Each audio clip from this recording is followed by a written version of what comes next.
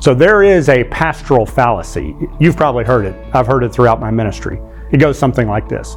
If you just pray and love the people, God will take care of the church. Another way that it's stated is, if you just teach the Bible well, God will take care of the rest of the church. That's absolutely not true. Now, I know it's not true, A, because Jesus didn't do it that way, and I also know it's not true because that's not the way the Bible describes the office of pastor. So we know that a pastor is an elder, someone who is spiritually mature personally.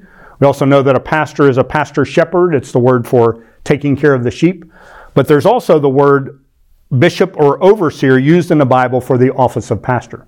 So the pastoral fallacy is, if I'm a good elder, if I love the Lord and read the Bible and obey God, and if I'm a good pastor, that I love my people and take care of my people, God will take care of the rest of the church, is not true. So the Bible also describes a pastor's responsibility as a bishop and overseer. So don't fall for the pastoral fallacy. Don't think that just because I study the Bible and love the Lord and love people that it's going to go well. There's another group of organizational skills that you must acquire to be effective.